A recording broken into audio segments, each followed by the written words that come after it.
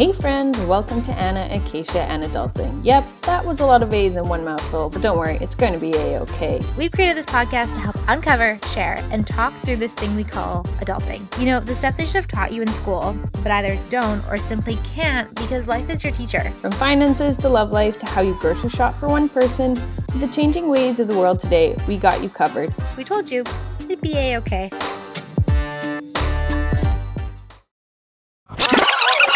Without knowing what I was doing next, without a job lined up, without a different income source. Hello, everybody. Welcome to the Adulting Podcast. This is episode 5 with Anna and Acacia.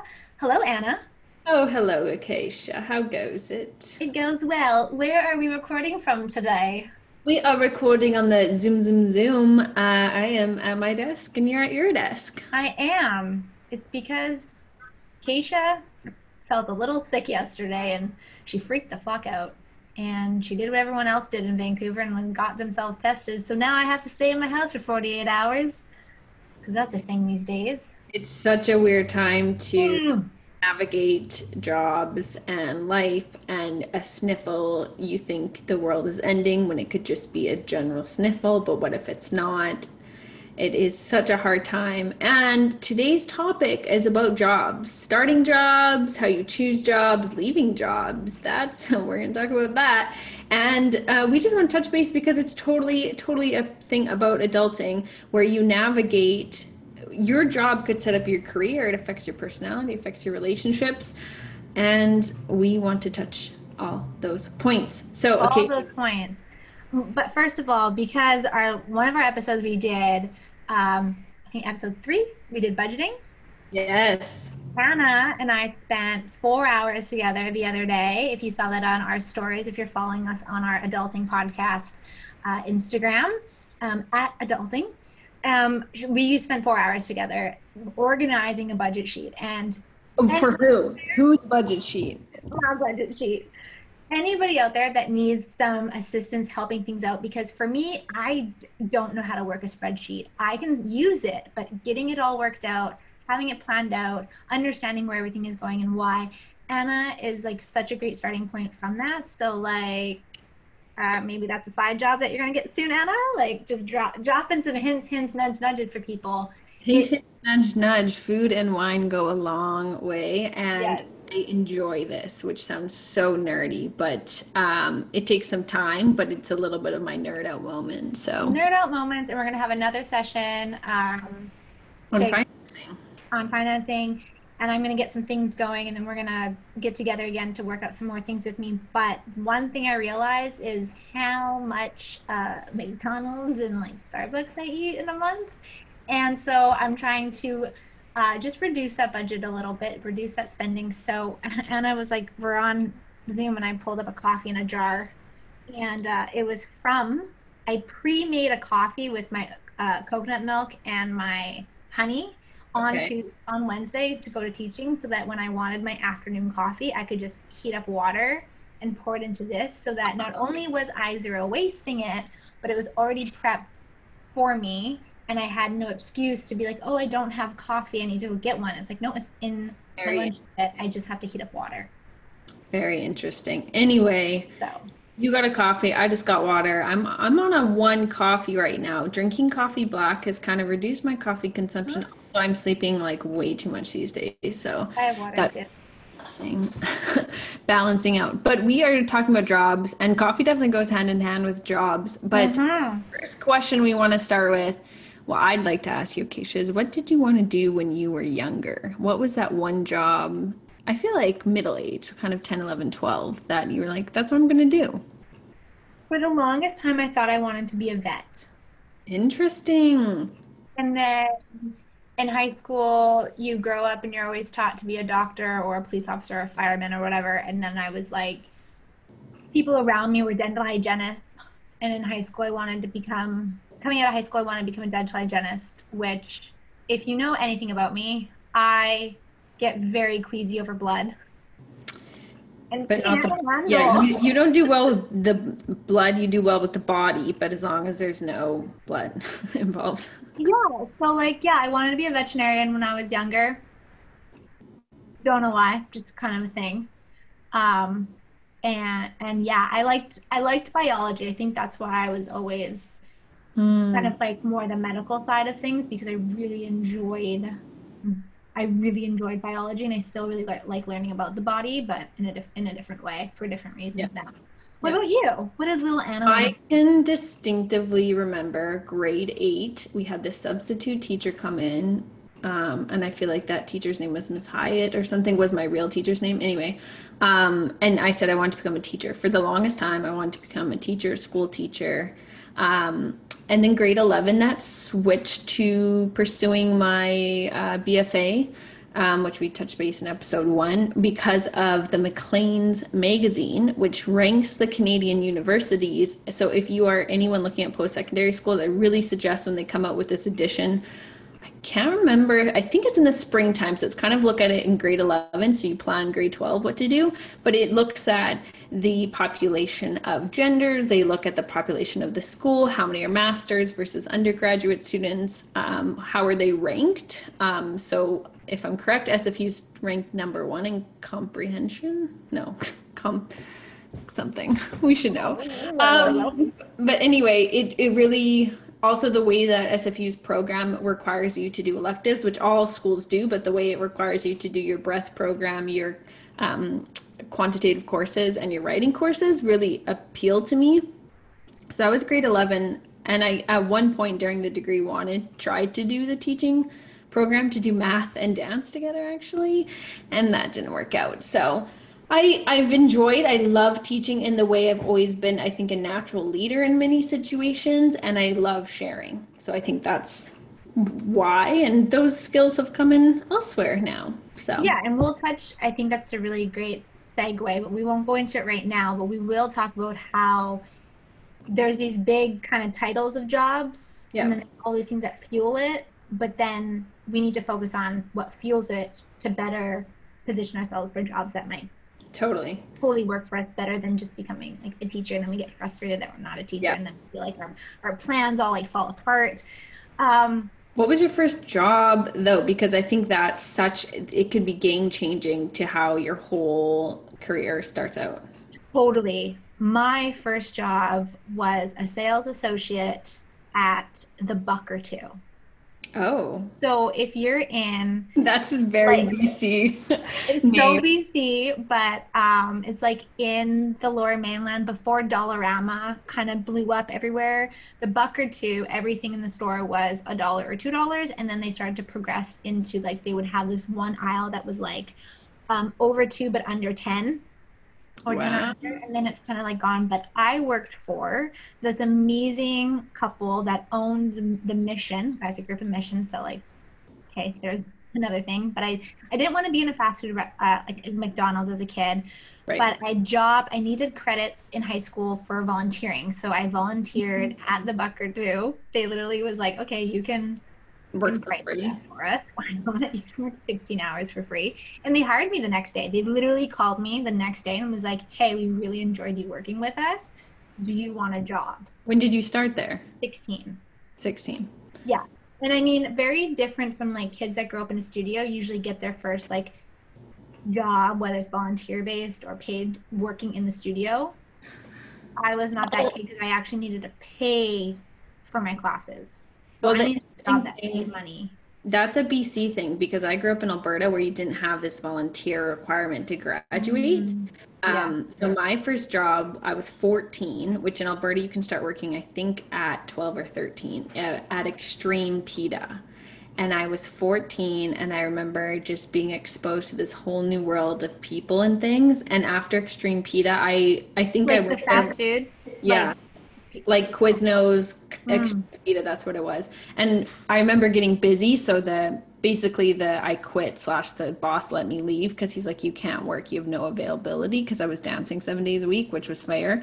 And then I remember the next time I got a job was at Tony Roma's, which is definitely an Alberta chain, which is like a rib food establishment, which is so funny. And I worked for an amazing manager and also a manager that was complete ding dong and completely rude. So it was that balance of I love working there for certain aspects, but if I was on shift with the other manager, I felt like she was the one who pulled my resignation letter out of my purse and it wasn't even addressed to her. I remember that so distinctly. And so that was definitely a turning point. And then after that, I worked actually at a dance shop for off and on 4 years. The most supportive place to work while doing high school and still dancing so much. I didn't work a lot there, but in the summers I could pick up more. And it was nice because it was a dance shop, so I knew what I was talking about, and I felt really in my element, even though I was young and often running the store by myself. Yeah, I kind of did that on and off babysitting, though. Let's just talk. I made some mad money babysitting, and especially being at a dance studio where you've So many got moms. so many families of younger students. And my sister was younger, right? So having a younger sibling at the time, like, oh man, I was babysitting so much, and that's straight money. So that was like the best. I hated babysitting. I still do. I'm sorry. I'll hang out with my nieces and my nephews, like no problem, but I hate babysitting. My mom would always try and be like, "Yeah, Keisha could look after your kid." I'm like, "Don't. No." See, I'd be like, yeah, I'm there when you need me tomorrow. Great. I'd be like, 4 kids, no problem. You want me to cook dinner? And I would clean. Here's the nerdiest part. Part of the job for me of babysitting was when the kids went to bed, and it was totally in my head. No families asked me this ever. When the kids would go to bed, I would like reorganize cupboards and like clean cupboards. And I definitely do that still today, but the families would come home and their front closet was like reorganized, and I would get rid of like the garbage and like the random dirt. They I would must have loved you. Yeah, you wonder why I kept good families. And I hope if any of them watch this will laugh. I know my ballet teacher back home, we're good friends now, but she will laugh because there's definitely one time I remember her coming home and she's like, "What'd you do?" And I was like, "Well, I was just bored." I always felt guilty, I think, just sitting watching TV and getting paid for it when the kids were to bed, which obviously I'm there for security, but I always felt like I could be doing something. So I think that's why I would always like tidy up the room. And also these parents, I can only imagine it's their night out, they're spending the money. Why can't I give them more bang for their buck? Because I would put myself in their shoes. I was 13 or 14, and I would think of myself as a parent and go, it would be so nice to come home to someone who's competent and is like cleaned up. Right. I think when I was 13, 14, I had a toddler of a little sister. So I didn't want to look after other people's kids. Right. And I was like, I got literally a toddler running around my own house. I was just like, Right. No, See, no. I was with Katie being about 4 years younger. I had always had the mom instinct at a place where I was just enough older to take care of her, so it came quite Yeah. naturally. 11 years difference is just like, I just want to be a kid. Yeah, you're I like, just want to be a teenager. So what job did you have in university? Because that's, if you're a kid that, I mean, I'm always going to advocate, if you don't know what you want to do, take a year off, go travel, do something, work, maybe just do take, something. do something. I don't think it's beneficial to make kids go to university so that they're doing something. I think younger kids can do so much more with their time if they're encouraged to find things that they love to do. I would just say have a plan. If you're not going to go to university, don't sit around. Get a job.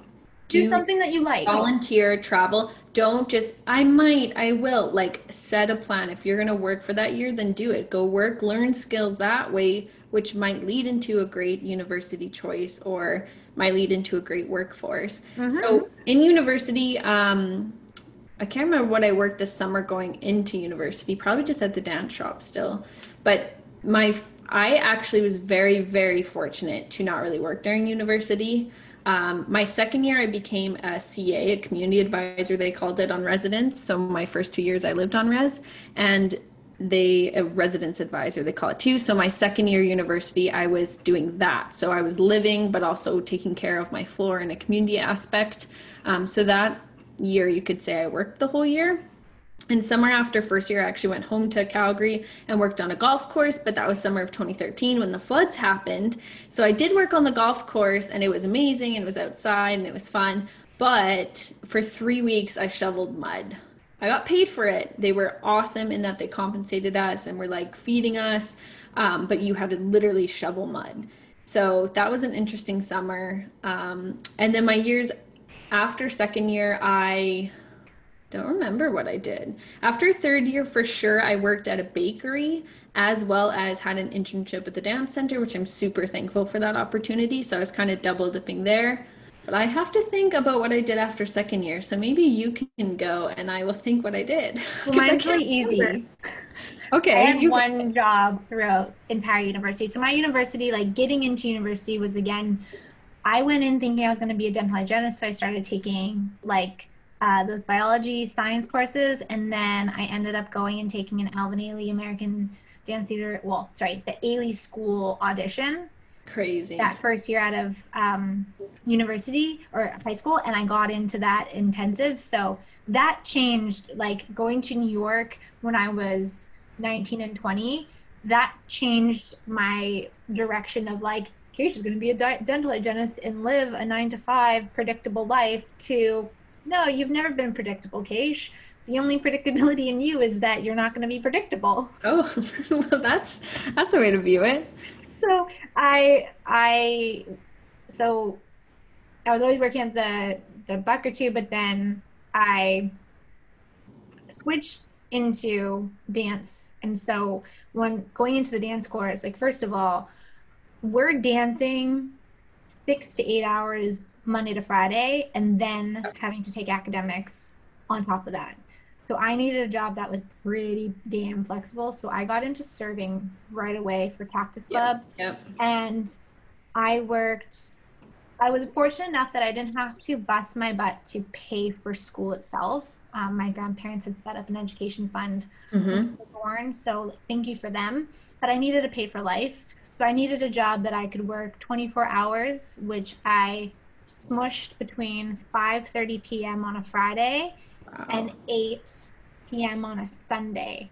So I would clopen Friday, Saturday, and then I'd do the lunch on Sunday, which throughout entire university, so there's 4 years there. During my 4th year, I was so injured. My body was never getting a break from dancing and serving in heels. And serving is so crazy on the body, and I think so demanding. So many dancers and artists choose serving, but it is physically exhausting. Physically demanding. So I was breaking down. So I quit all work in the 4th year of university, and then right out of university, I went back to serving. And I recently got out of serving. In 2018, I quit serving, and I've only taken a couple shifts here and there, but I think everyone needs a hospitality job at some point in their life. You got it from the golf course. Yeah, I did the golf course like way earlier on, that restaurant industry. I think the golf course, once the golf course was up and running as it could, the last 2 weeks of that summer, they asked me to serve in the clubhouse, because before I was doing kind of events and the halfway house.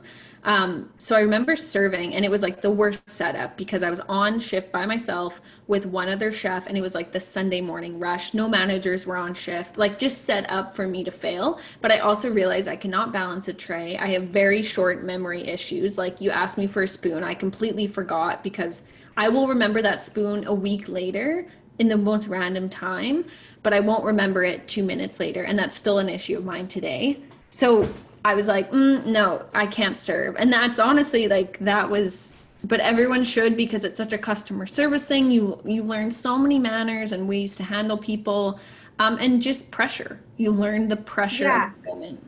And I think it's important because the world, if you want to eat and not cook for yourself, you're going to interact with someone in the hospitality industry, and they just get shit on all the time. Yeah. And they don't, unless you've worked in the industry, you don't understand all the ins and outs that are going on behind the scene and in someone's brain. And so it just allows you to give them a benefit of the doubt for like a split second.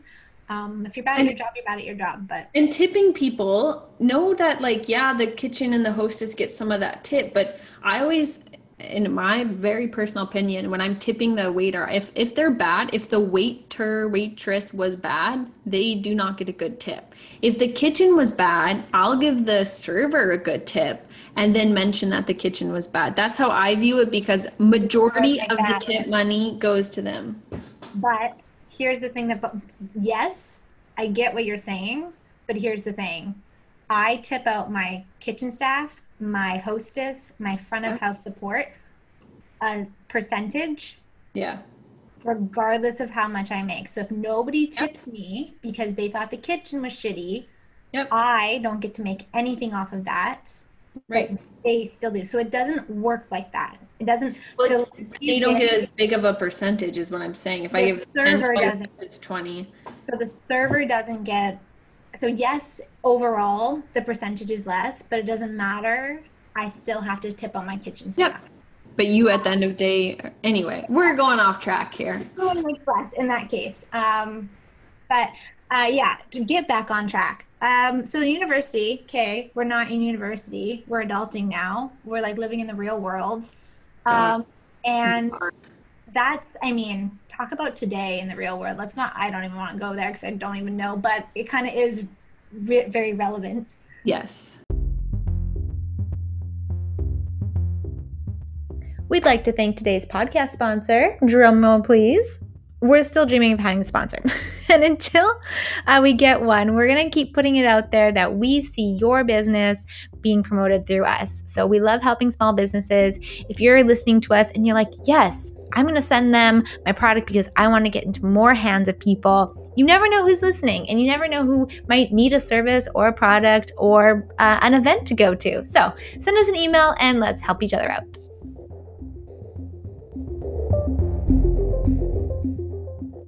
Welcome to part 2 of this episode because we realized we needed to edit some things. Anna, just really big. What did you just do? And I quit my job. I quit my job without knowing what I was doing next, without a job lined up, without a different income source ready to go, without $10,000 worth of savings in my pocket. I just wrote the letter and I quit it. So proud of you. I've done it. Thank you. And I touch on this because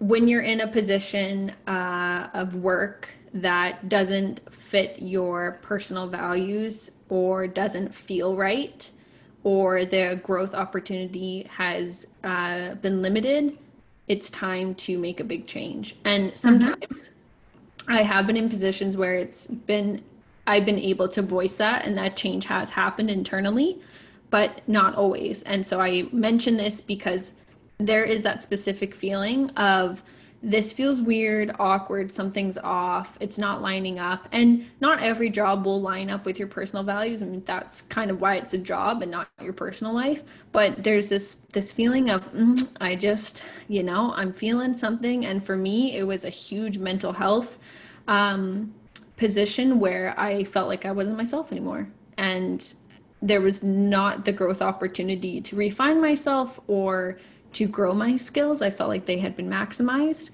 and it was time to make a change. And by quitting a job without lining something else up, also just relieved that space in my brain that I needed to have to find part 2.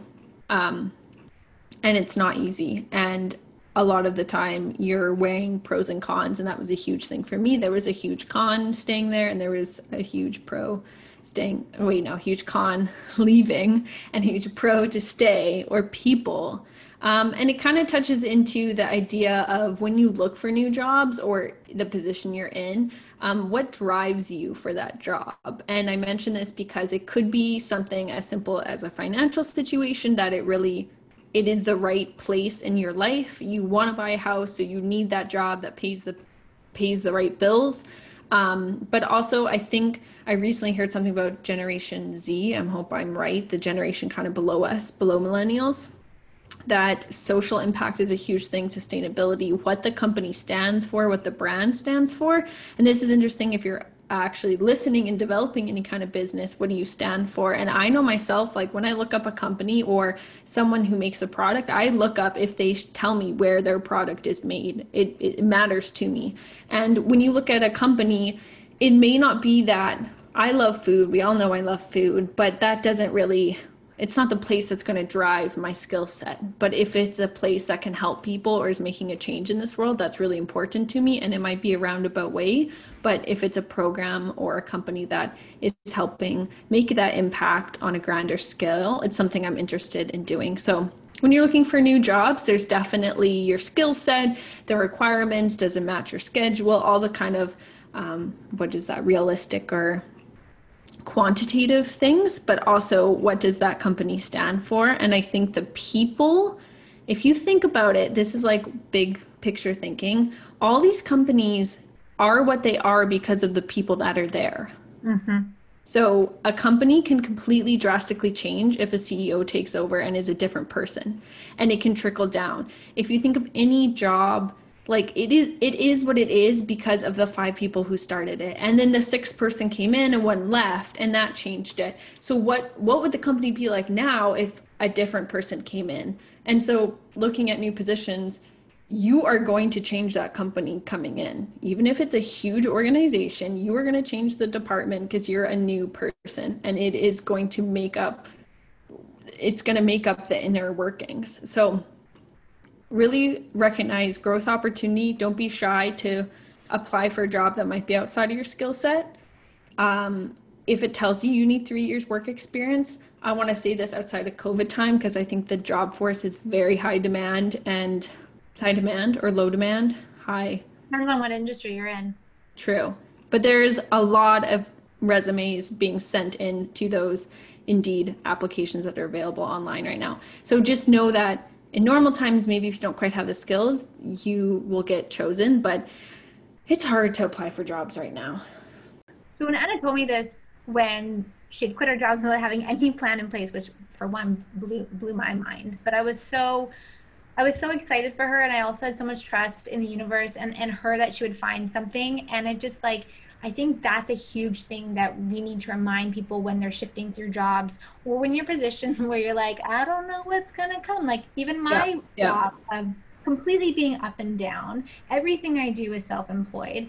Everything is determined on, I don't clock into a company and clock out and get paid. I have to work for the sale, work for the client, work for the job, continue my learning, and going on, and just trusting that it's all coming, and that if we just keep not plugging away, that's a weird energy around that word, but if we keep putting one foot in front of the other, right, like doors will open, connections will happen, opportunity will come on knocking on your door. And it's not the end of the world if we don't have our careers figured out.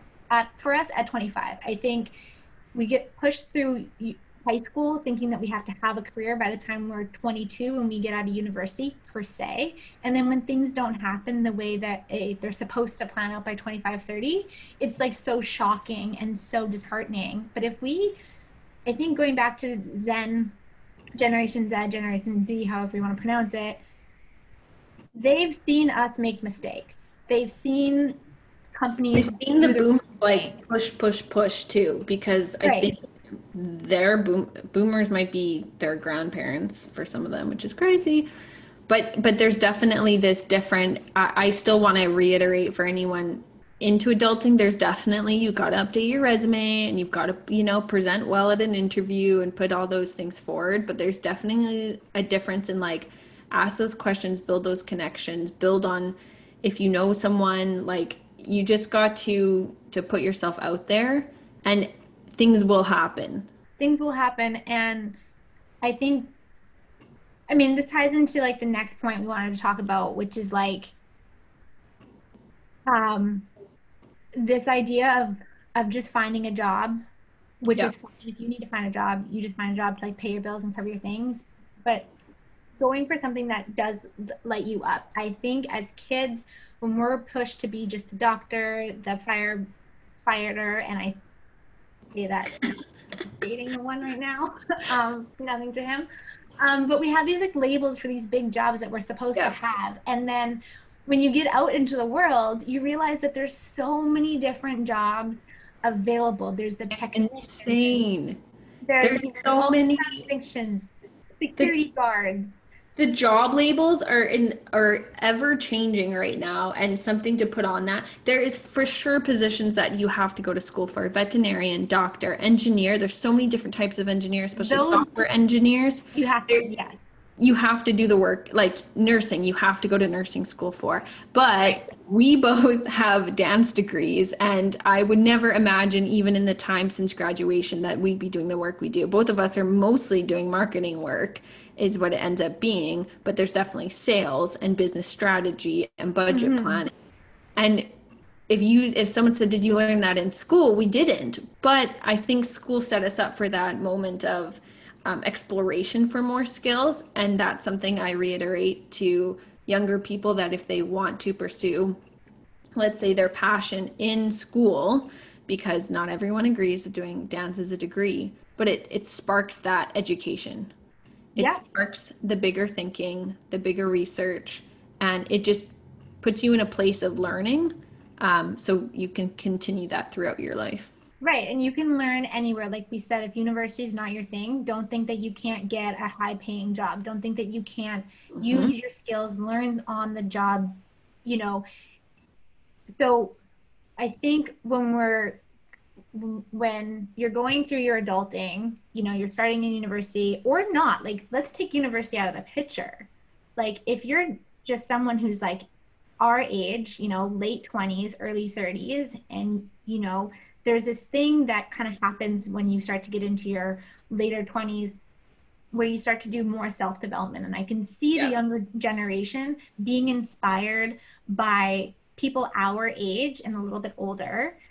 They're seeing us go through things and they're already thinking, oh, I don't want to make the mistakes. So they're going to start self-developing a Yeah. whole lot younger, which That's I what my think is sister says to fantastic. me. I feel old. She's like, I'm not going to make the mistakes you did. No, and it's great. And one of those things is self-development, finding out what your strengths are, finding out what your passions are. I think if we taught that consciously to more kids and the younger generation and ourselves as we continue to grow, we would be able to fit the jobs that are around us and Yeah. our lifestyles much more easily, and we would just have more confidence going after things. Because I learned in my self-development that there's different types of people. Which is very interesting because we touched on this right before we started recording. And it's funny, the first one that you're going to give an example for, I think is hilarious, between comparing you and I. Yes. And I'm just going to giggle as you explain it. Yes. So university, um, trade schools teach you how to be the employee. Like that's like when you want to think of like capitalism, they're just going to teach you how to like plug and play, like do this, clock in, clock out, do this job. But the world needs different people. So I learned through my mentor, and someone I look up to, James Wedmore. He talks about the visionary, the integrator, and the technician. And so the visionary person, the entrepreneur, the person that dreams up productions, the person that creates events, the person that wants to put together these big fundraisers or these It's big super visual. It's like you festivals. see this You thing, see you're this ready. thing.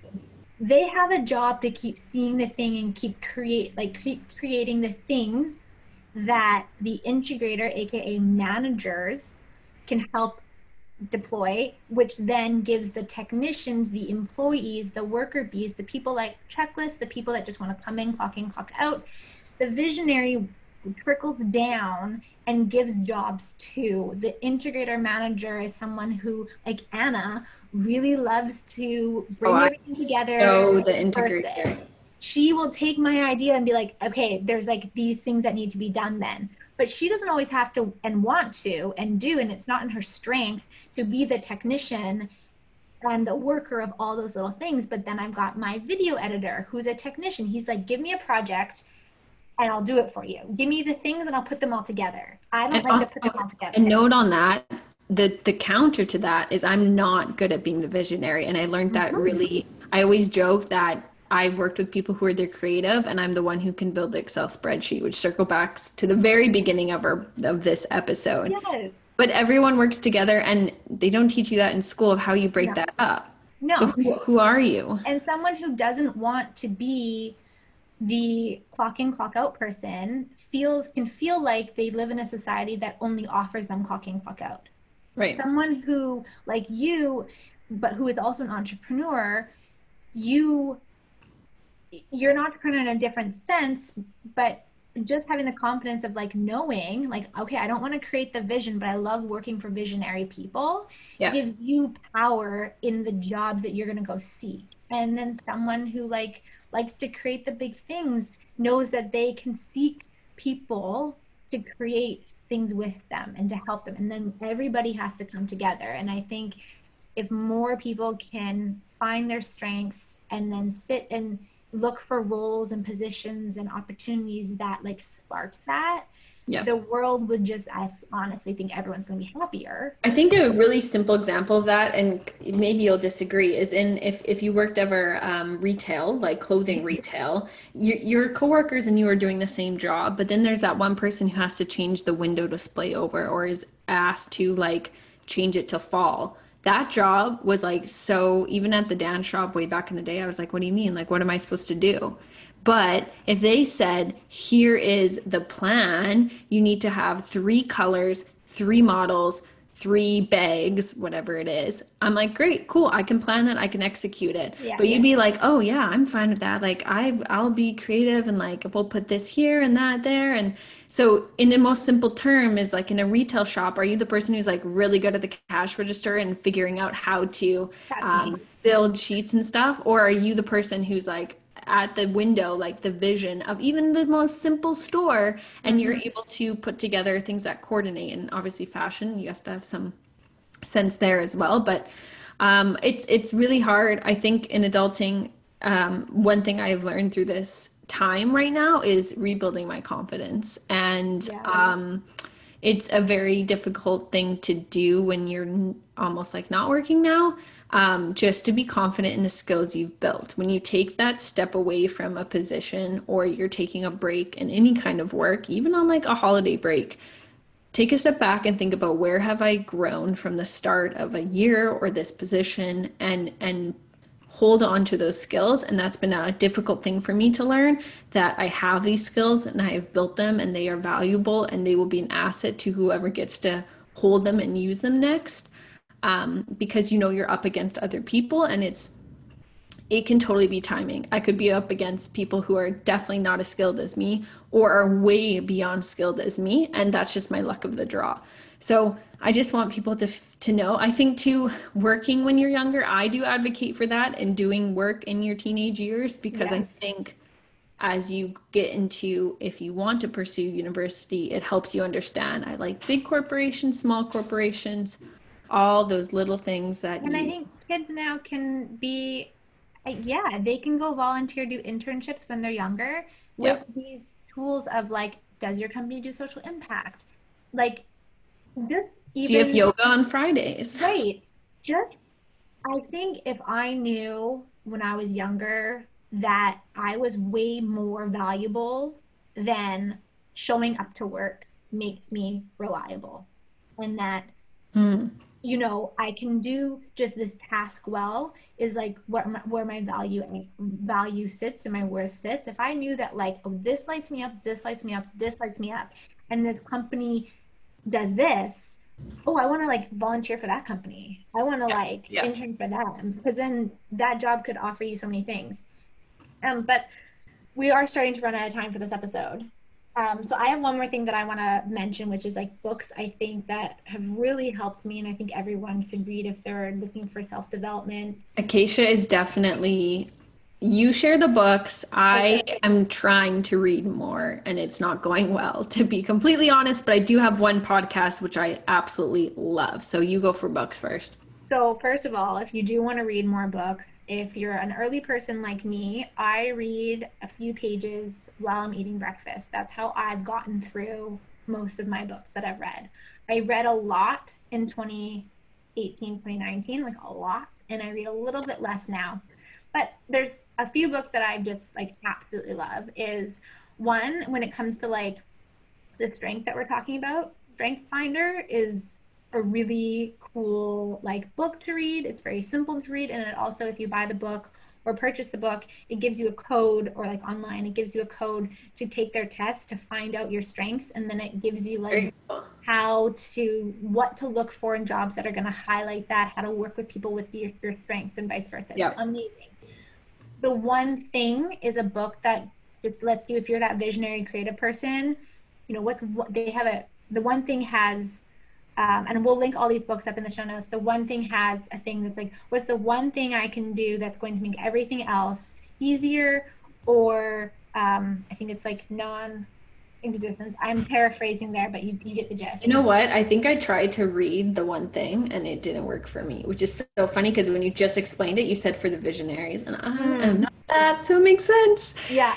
The Big Leap is a great book for anybody. The Big Leap really talks about this like glass ceiling feeling that we get when we're trying to like grow, expand, or like kind of self-sabotage us getting promotions and whatnot. It kind of talks a little bit on the spiritual side of things, not religious side of things, but more of like what your ego could be holding on to, what past teachings might be holding on to, and just kind of getting over that and understanding that you have to keep pushing your own glass ceiling higher and higher to go and to grow. And then another great ones for the creatives, and anybody that is kind of like in limbo land of like, I don't know what I need to do next and just need that confidence boost. You're a Badass is super amazing. And for the creatives, this book is literally like, it's so thin. I think it's under 60 pages. And it sits in my bathroom for like a quick little read on the toilet, but it's called The Work. Oh my gosh. And it's so good for creatives because it basically just like calls out things, shows you like just each page is quotable.